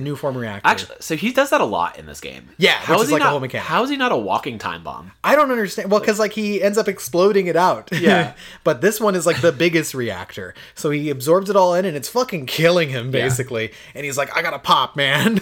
And Finn recognizes it immediately, and she's like, man, I kind of did all this. This is my fault, right? So she fucking takes her suit, patches up her little booties, and fucking grabs him and does like a power run up the side of the building and like into the atmosphere. The moment that I like saw what she was doing, I was like, oh no. Yeah, like my heart sank. Like you knew only one of them was coming out of that alive. Yeah. Oh my god. The let go moment. harsh. That whole scene, like, leading up to it, where, like, she sees kind of the error of her ways, and she sees kind of what happened with Rick in that moment to Pete. She's like, no, I can't lose him the way I lost my brother. You know, that moment of, I'd rather it be me than him. You know, is so, it's conflicting, and it hurts, and it's kind of a move out of love. God damn it. And that last scene of them together is, like, what I imagine would be like an alternate comic book cover where they're kind of suspended in, like, you know, that space, and like, you see the electricity around them and they're holding each other, and I'm like, this is really, like, beautiful. It was emotional. It was super emotional. They did such a great job. And then he drops back through the atmosphere and fucking hits the ground. He hits the ground so hard that he looks like he can't be anything but super dead. And I like the way they make him look in that moment where, like, his suit is tattered and he looks like he's, like, on the brink of death, and, like, you know, and his mom is there, and, like, half of Harlem is there for some reason. Yeah, and everybody kind of sees in the moment that, like, oh, this new Spider-Man is just a kid. By the way, if you think that's unrealistic, that a fucking reactor is going off with a beam of dangerous energy going to the stratosphere and people would surround it, look no further than Chernobyl. Yeah. Where people fucking were just like, what's that light? And totally got, like, a mouthful of radiation. That happens. What is... Okay, so we talked about what mouth webbing feels like. What do you think mouth radiation tastes like? So, have you ever been in a pool? Yeah. And they have that, like, light at the bottom of it, like a public pool with a big old light that they turn on at night? Yeah. If you ever swam to it and opened up your mouth, you get, like, a blast of, like, metallic, like, weird taste. I've done this. This has happened to me. I imagine it's like that, like, just, like, weird metal taste coming into your mouth from a heat source. What do they call it in it with the lights? The strobes, the deadlights. The deadlights. I imagine it's just like that, where it's like, oh, you open your mouth and they get deadlighted by this nuclear reactor. Yeah, so, like, the next Spider-Man should be like, the guy at the bodega, dead. Half the community just gone, blasted from Neoform or whatever the fuck it is. Anyway, the dude, Miles, is unmasked, and, like, cops show up, and somebody is just like, oh, here, get his mask on. His mom puts his mask on. It's this handoff of, like, all the people that you've had side quests with, too. Like, Gloria, so Haley, cool. like, all of them.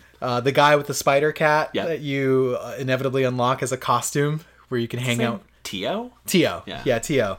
And I guess the cops or reporters was like, did you see who it was? Well, who is he? And they're like, that guy?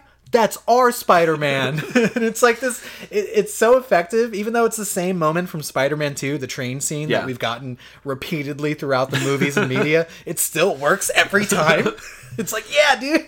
I mean, yeah, sure, it's a one-trick horse, but I love that horse. I'd ride that horse into a horizon. That's a great horse. I love that. This story hits so hard.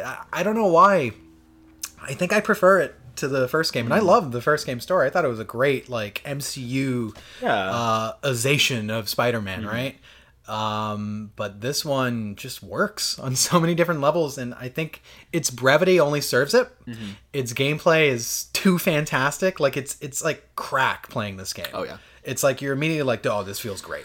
So the fact that, like, I platinumed it, and now I'm just like, but I want to play it more. And to the point where I'm just like, all right, I could just download Remastered and just play that because I want to feel that, like, sensation. You know? You don't want good games to end. I don't get a lot of dopamine these days, but this game gave me dopamine for, like, a week straight.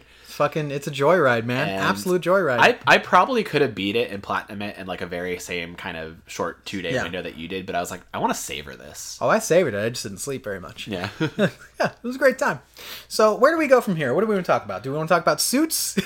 Do we want to suit up real quick? Yeah. Let's talk about the suits, dude, because much like Barney Stinson from How I Met Your Mother, nothing suits Spider-Man like a suit. I want you to shoot webbing in my mouth so I can suffocate in this moment. Why? Because you hate How I Met Your Mother? Yeah, I fucking hate that show. Reference that in my house?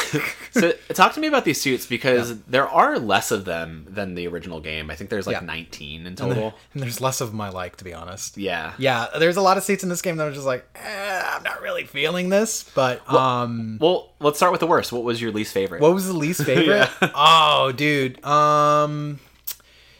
What is it called? The Final Stand one? Or the final... Oh, the end? The end suit where he's wearing camo pants? That one hurts me specifically because I like the upper body. I love Spider-Man wearing a jacket.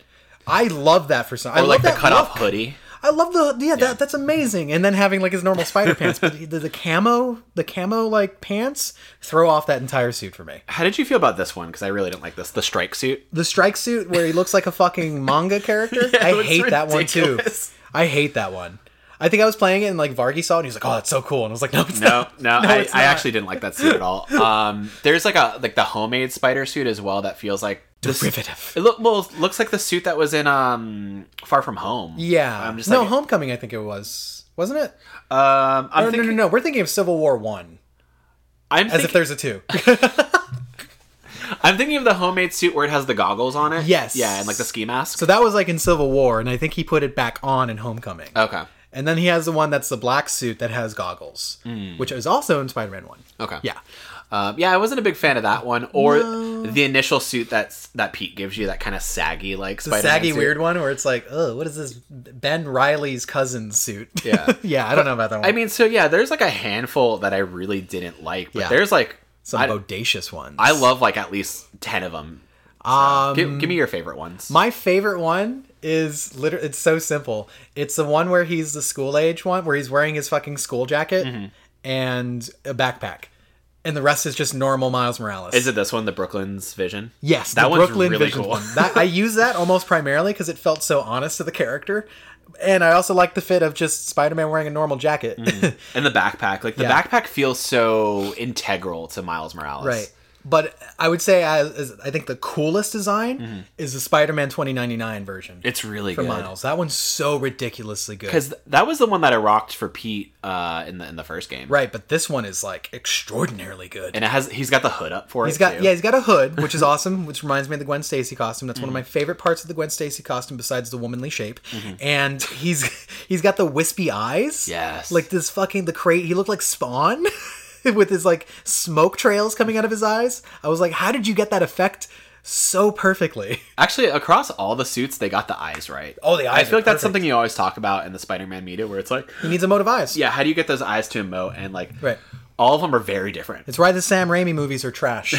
Those eyes are bug eyes that just don't move. Yeah, Garfield, those eyes move. Yeah, I need him to be able to squint. Okay? Squinty man. Those are some good ones. I like those a lot. And then I was also using, when you get the Bodega Cat outfit, which your little spider cat wearing his little mask in your backpack, when you do certain takedowns, he'll come out and start slashing. The finishers where your cat's like fucking pawing at like underground eyes. Also, it's hilarious when you're swinging around and pick up speed. He just goes like over and over throughout every cutscene. He's meowing. Or like there's cutscenes where like he's in the backpack and you see him poke out and he like lifts his arms up in the air and he starts dangling like. It's so good. That's probably one that I wore a lot, but that's like kind of a post game costume. Yeah. Because you have to do like the Bodega Cat like first side quest. Yes. For Tio, which they also call the cat Spider-Man. Yeah, his name is Spider-Man, and you're Spider-Man, and then Peter's Spider-Man. Yeah. I was listening to the Kind of Funny podcast where they talked to one of the creative directors about it and how that idea came to be, where it's like, okay, they had an idea for like, Spider-Man just kind of doing like a neighborhood, like, we got to rescue the cat mission. Yeah. And then like how they evolved it over time, where it's like, okay, post it was save the cat. You do this kind of thing where it's like, okay, well, we got to get him back from there in a backpack. Now he's in a backpack. Okay, well, if we have him in a backpack and Pete's wearing him, we got to make a costume out of it. Okay, well, if he's a costume, he has to have finishers. And it was like this cool evolution he has to have of like finishers, this cool evolution of thought about it. Fucking love it. I love that costume a lot. Some of my favorite ones, I really like the winter suit that you get from the end sequence of the Haley mission. Is it really a suit, or is it just a hat and a scarf? It's a hat and a scarf, and he's wearing holiday socks. Oh my god. Which I hear is actually a costume from the comics. Yeah, I think he's done that before many times. Yeah, I like that one a lot. The purple rain suit is really cool, which is like the Prowler suit. Oh, yeah, that one... I liked it. The color scheme was really cool. I don't like the color scheme. I would like the inversion of the color scheme. I think it should be predominantly green and a little bit of purple, but I know that doesn't fit Prowler, but like, I don't know. That was neat. The Uptown Pride suit's pretty good too. That's a great one. Yeah, that black and yellow is just like... So it looks fucking sleek. And then the one that I rocked the most that looked really awkward in cutscenes was like the Miles Morales 2020 suit, where he's got like kind of the digital head. The Daft Punk with the really emotive eyes and the headphones. I love that one so much. It's so good. It's ridiculous. I like that we wear very different costumes. Yeah. Like what you envision Spider-Man in is like very different than I do. Well, my kink is... Spider-Punk. Normal Spider-Man. Well, yes. Normal Spider-Man... normal clothing over the spider suit. That's my kink. I love that shit. And then Spider-Punk is like the embodiment of that. Was there ever a version of Miles that was a Spider-Punk? Because that would have been so cool. No, I wish. Especially in this kind of like ACAB fuck the police era. Like, I know. Also, can we talk about that just a little bit? Sure. Whereas in the first game, Like, you have Peter Parker pretending to be Spider Cop. He's helping Yuri, a police officer. There's a lot of, like, him helping out cops. This game has about-faced from that. And I think it's a deliberate choice, but, like, it's not like he goes out of his way to go and, like, I don't trust cops. You know? Like, it's different. They aren't there. There's a scene on the bridge that's kind of the turning point for him as Spider-Man, where he's like, I gotta be myself, I gotta be greater. And the scene where he saved all those people on the bridge, and then I think it's Roxanne. It's Roxanne. They come in and they're about to gun him down, and like people are taking photos of it. It feels very much like kind of like a Black Lives Matter riot movement, where they're like, hey, don't film that. They're knocking cameras out of people's hands. Immediately, I was just like, but yeah, I feel like it was such a deliberate choice to make it not cops. Yeah, and make it like Roxanne. And I'm just like, nah, dude. Yeah. If you wanted to be fucking honest, it would have been cops doing that. Yeah. But, I mean, otherwise, you're helping out cops in this game. Yeah, I guess so, right? There's a few side quests where you help out with, like, kind of stolen stuff. Gotcha. I mean, like, his dad's a cop. Yeah, exactly. That's the thing, right? Like, I don't know how you... I don't think you're ever going to get Miles Morales to say ACAB, because, like, Jefferson Davis is a cop. I don't want him to say ACAB, but I do want him to understand the complexity. Yeah. Like, I want the games to at least approach that, but I know that they won't, because it's too mainstream. I don't know. Like, I feel like we have to pick and choose our battles. We're gonna get BLM. We're not gonna get ACAB out of a Spider-Man game. That's fair. That's one thing, right? Like, okay, but I want it. I want them to just go for it. Fucking just do it. There were a few other cool suits that I like too, like the animated suit and then the Into the Spider-Verse one. I love the design of the animated suit. I don't like that they make his body all like cartoony. Like, I want a normal version of that suit where his proportions are correct to the rest of the game. Yeah, like, I think that's why I kind of lean more towards the Into the Spider-Verse one, because like the pixelation and framing fit a little better. Did you? Wait, what? Which one's the Into the Spider-Verse suit? That's different than the animated suit? The animated one. Oh, yeah, there's right. Two separate ones. No, Into the Spider-Verse is the one I'm talking about that does that shit. Okay. Where it's like, oh, your body is like, your legs are way skinnier. Yeah, he looks like... Yeah, I want a human being version of that. I don't know. You don't interrupt my Spider-Man reality. You know what I'm saying? I'm trying to think if there's anything else here. Because, I mean, this game's got a lot of, like, really, really great moments. I like the escalation of the what are they, the simulation things that Pete has you do, because like, yeah, they're standard, like, okay, learn how to do stealth traversal combat, but then when you do them all, it leads to this kind of like ultimate secret mission where you have to fight the Vulture, right? A virtual Vulture played by Yuri Peter Parker. It's so good, making fun of Vulture as Vulture. It's so corny and so good and so Spider-Man. It's like they get who Spider-Man is. I always forget that, like, for the most part, like, that's one of his first villains, right? Canonically. So, yeah, for sure. And then Doc Ock is probably like his first famous one, or maybe it was Green Goblin first. I'm not sure. Which one came first, I wonder? Doc Ock or Green Goblin? I don't know. Do you think, let me ask you, since we're talking about like villains, are they leading up to Green Goblin? Because it doesn't feel like the games have done much beyond the fact of like acknowledging Norman Osborn as a presence, and Harry Osborn is more than likely going to be Venom. He's 100% going to be Venom. Yeah, or whatever Insomniac's version of Venom, because I think they want to stray away from like whatever the movie is doing, the Venom movie with Tom Hardman, and stray away from whatever was done in the past, right? But like Green Goblin is like one of his main villains, right? How do you do that in a way where... How do you do it in a way that makes sense not just for Peter, but also Miles? Because I feel like the identity of these games is hung up on it being Spider-Men. To the point where I wouldn't be surprised if the next full-fledged title is called Spider-Men. Right? Yeah, where you have the interplay of the two of them, where it's like, okay, you probably play as Pete to start, and then there's a kind of handoff where you play as Miles, and kind of like the Last of Us 2 approach, where you have kind of two characters that you might kind of develop in two campaigns. Levels. Yeah, two campaigns. Yeah. It's ambitious, but it would be very, very cool. It's the right thing to do. But yeah, how do you have Norman Osborn kind of work for both of them? You could have it be this thing where maybe something goes wrong with Harry, and then he becomes the Green Goblin. Yeah. And maybe that's kind of like the third act where it's like he starts transforming and kind of like he puts the city in danger. And at that point, it's not just one or the others. That's New York's battle. And I think both these Spider-Men, they represent the city, they represent the people, and it wouldn't matter what the threat is. They're going to come together. They're going to fight it together. Yeah. So I want to know. Do you think we get a symbiote scene with Pete where like Miles has to fight him? Where like maybe he's being overtaken by the symbiote? It's interesting, and maybe that's how you frame it too, where like Pete gets taken over by the symbiote, Miles has to save the day, or you do the reverse, Miles gets taken over by the symbiote, That'd be so cool. Where yeah, exactly. We've never seen, Yeah. as far as I'm aware, we have not canonically seen a symbiote takeover of Miles. No, we've seen it for Gwen. Right. Which is interesting. Oddly enough, we haven't seen that. So, I don't know. I think there's a lot of, like, room to play with it. I just think I want to see Norman be, like, a big presence. Like, it feels like they knew enough to, like, show him in the first game and lead up to him as if you were treating, like, kind of like that Joker aside from the first Batman Begins movie. Yeah. Where it's like, no. This is prime time over here, right? You know?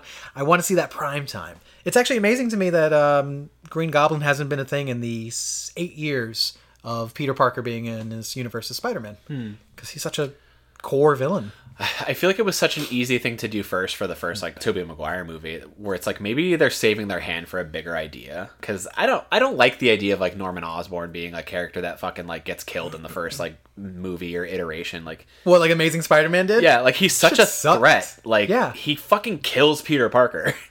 So like I don't know. I would like him to be a bigger villain than he's kind of made out to be lately. Yeah. Do you think they're gonna do that in part 2? Kill Peter Parker?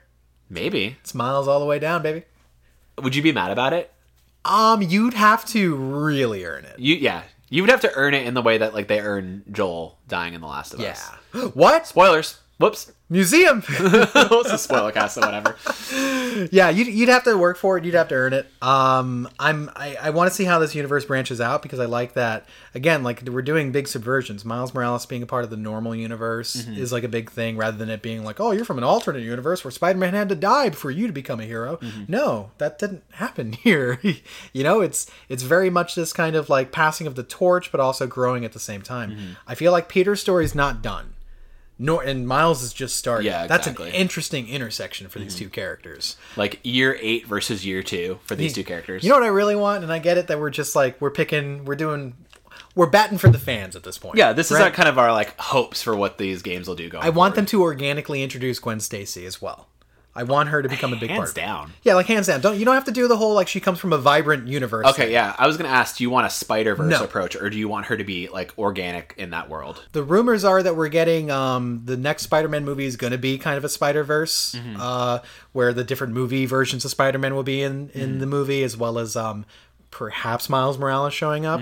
And I'm just like, we're getting so oversaturated with the Spider-Verse idea because it's easy to do, where it's like, look, all these Spider-Man, it's crazy and zany, right? I like Insomniac's universe. I want them to buckle down on the foundation of saying, no, anything grounded. we introduce is a part of this universe. Not some fucking rip in the tear in the universe, and we're probably never going to get cosmic with our version of Spider-Man. That's fine with me. Just organically introduce it in a way that makes sense, right? There's room for heroes, and anyone can put on the mask. That's the point of this game. That is true. Do it. I wouldn't mind if she was like the second midquel game, basically. So if they do like, 2018, Miles Morales is the interim game, Right. Spider-Man 2, and then Spider-Gwen would be like kind of the fourth title. And it would be cool to have a very like female perspective from like a superhero game like this, right? We don't really have that. We have Batman and Spider-Man. Yeah, exactly. What's the operative word in both of those? It's not the animal. It's the man It's part. the man, yeah. Yeah. So I think that would be really, really neat. And I mean, a lot of these games where we do get a female protagonist, like sometimes it feels like after the fact, you have people bitching about it regardless. Yeah, I gotta wonder how hard people are gonna bitch if there was a Spider-Gwen game. Yeah, right? Oh, SJW, spider swinging.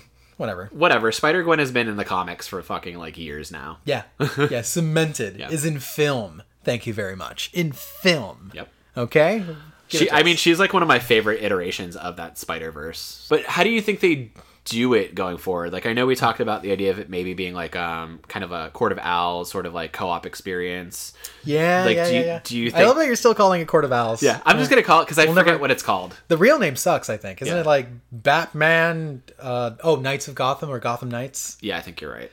It's kind of standard. Anyway, I would move away from the idea of trying to do it like a live service game, which is what Gotham Knights is trying to do and what Avengers failed at.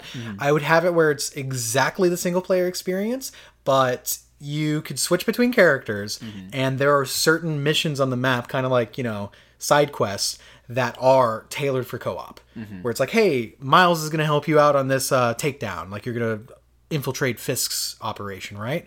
Do it like that. I don't think the main story needs to have co-op, but if they find a way to make it work, then go ahead. But if it like damages the experience or fun that we had with both Spider-Man and Miles Morales, maybe make it more of a tertiary thing than it is like the main event, right? Okay. Yeah, that's the way I would do it. Just like slowly introduce it, and if people jive on it, maybe do another midquel that's just co-op. That'd be cool. Yeah, something like that. But yeah, I would just warn Insomniac to test the waters before they go full force and before they ever release something that could be even misidentified as a live service game. Yeah, because I feel like introducing that into the identity of a game kind of throws a lot of people for a loop. It throws me for a loop where I'm like, oh, if this is a game of service or a live service game, I'm kind of like, ooh, no. It's like that Ryan Gosling meme of, ooh. Yeah, no, I think you just sell it as saying like, no, there is co-op in the game. It's not 100% co-op, but you have co-op option in this game. I wouldn't want them to lose what these games are about, which are kind of focused narrative experiences. And I think to kind of do a live service game, not to say that live service games haven't had good stories. Like I think Marvel's Avengers had a good story, but like the more you build that secondary layer of like, okay, but it's also a live service game, you walk away from it. So yeah, have it be a co-op thing, maybe drop in, drop out for like gang factions or crime activities. I think it'd just be really cool to like swing through a city with somebody, you know, and have kind of like combo team up finishers. Or race each other. Or race. Oh, spider races. Spider races, dude. Or who can web up the most pigeons in the fastest amount of time. Spider Shibari. Spider Trust. A lot of trust That's a different involved game. with that. That's a different game. Nah, that's a my sexier game. He does it to his enemies all day.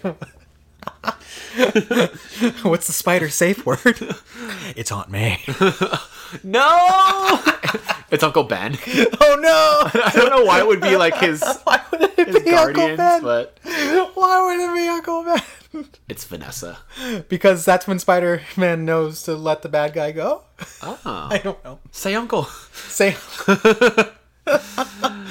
Well, I feel like we've hit it, man. I mean, yeah, I love this game. I love this game too. Kind of, I guess, last level thoughts. Like everything about it is 100% improvement to the first one, even though like there wasn't too much to improve on in the first place. No, but like it doesn't reinvent a formula. It just fucking tightens it. Oh yeah, it is like the slicker coupe model of Marvel's Spider-Man, and I like that. Its story honestly outshines the original in a lot of different ways because it's focused and because it has so much heart.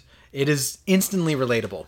I didn't get to this one line. This will be like my last closing quote for it in terms of like kind of the heart of it. It's the scene where like kind of everything's falling apart between like Finn and Miles, and Rio already knows that Miles is Spider-Man. Oh no, sorry, it's post game actually. It's after Finn has died, where Finn dies. He's kind of feeling he's feeling like really contemplative and torn about it because he's like, she's dead. I want to feel torn about that, but also like she almost like was going to kill all these people. That's like, right. How do I kind of grapple those two realities? And the line is more or less like, you know, she says to Miles like, people are messy. You know, take your uncle. There's kind of an extended thought about like, you know, Aaron Davis and kind of the duality of him being, you know, the Prowler. But she's like, you don't need to pass judgment on Finn for her life or her death. Just remember her how you loved her.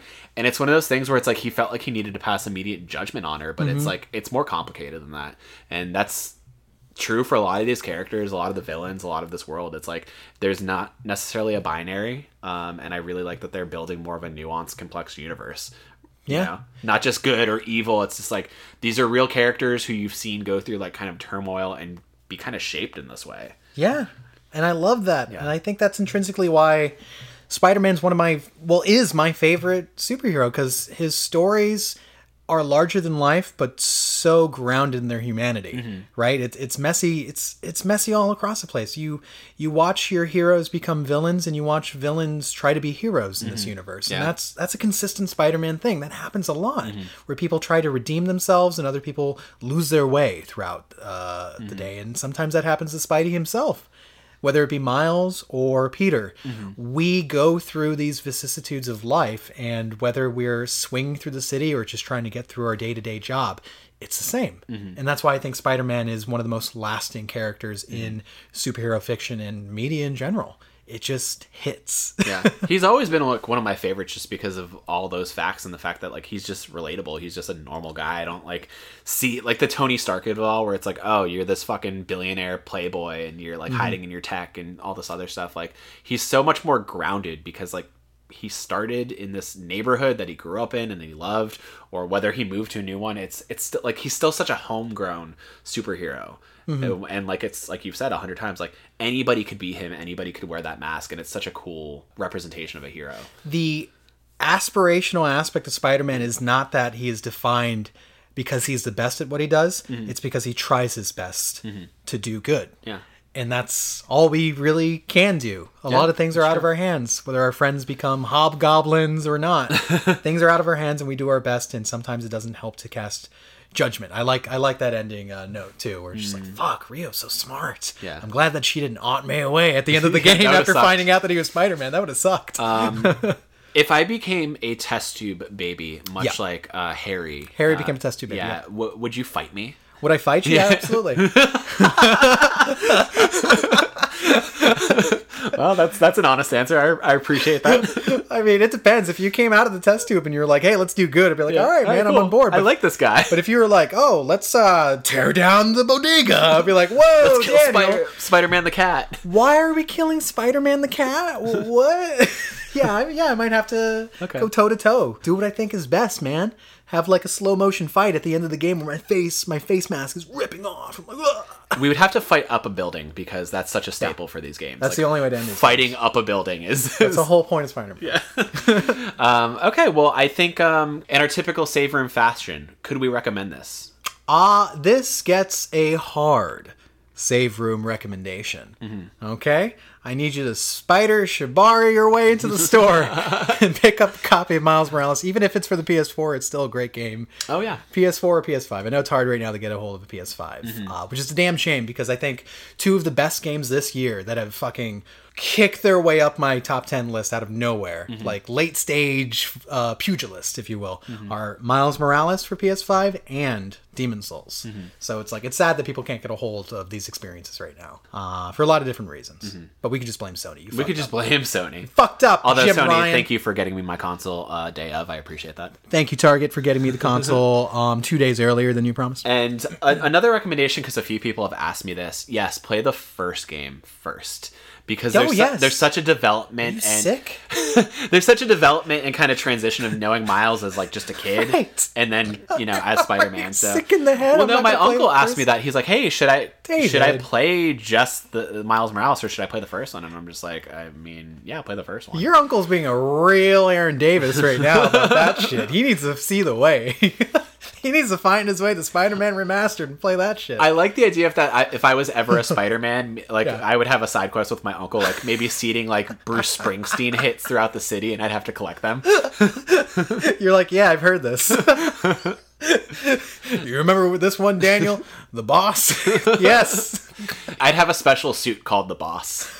It would be like a cut like leather jacket. Or not a leather jacket, denim jacket. Denim jacket. Yeah. Just a normal working man. No, so yeah, same for me. This gets fucking 10 thwips out of 10 thwips. Like, I fucking love this game. Can't rave about it enough.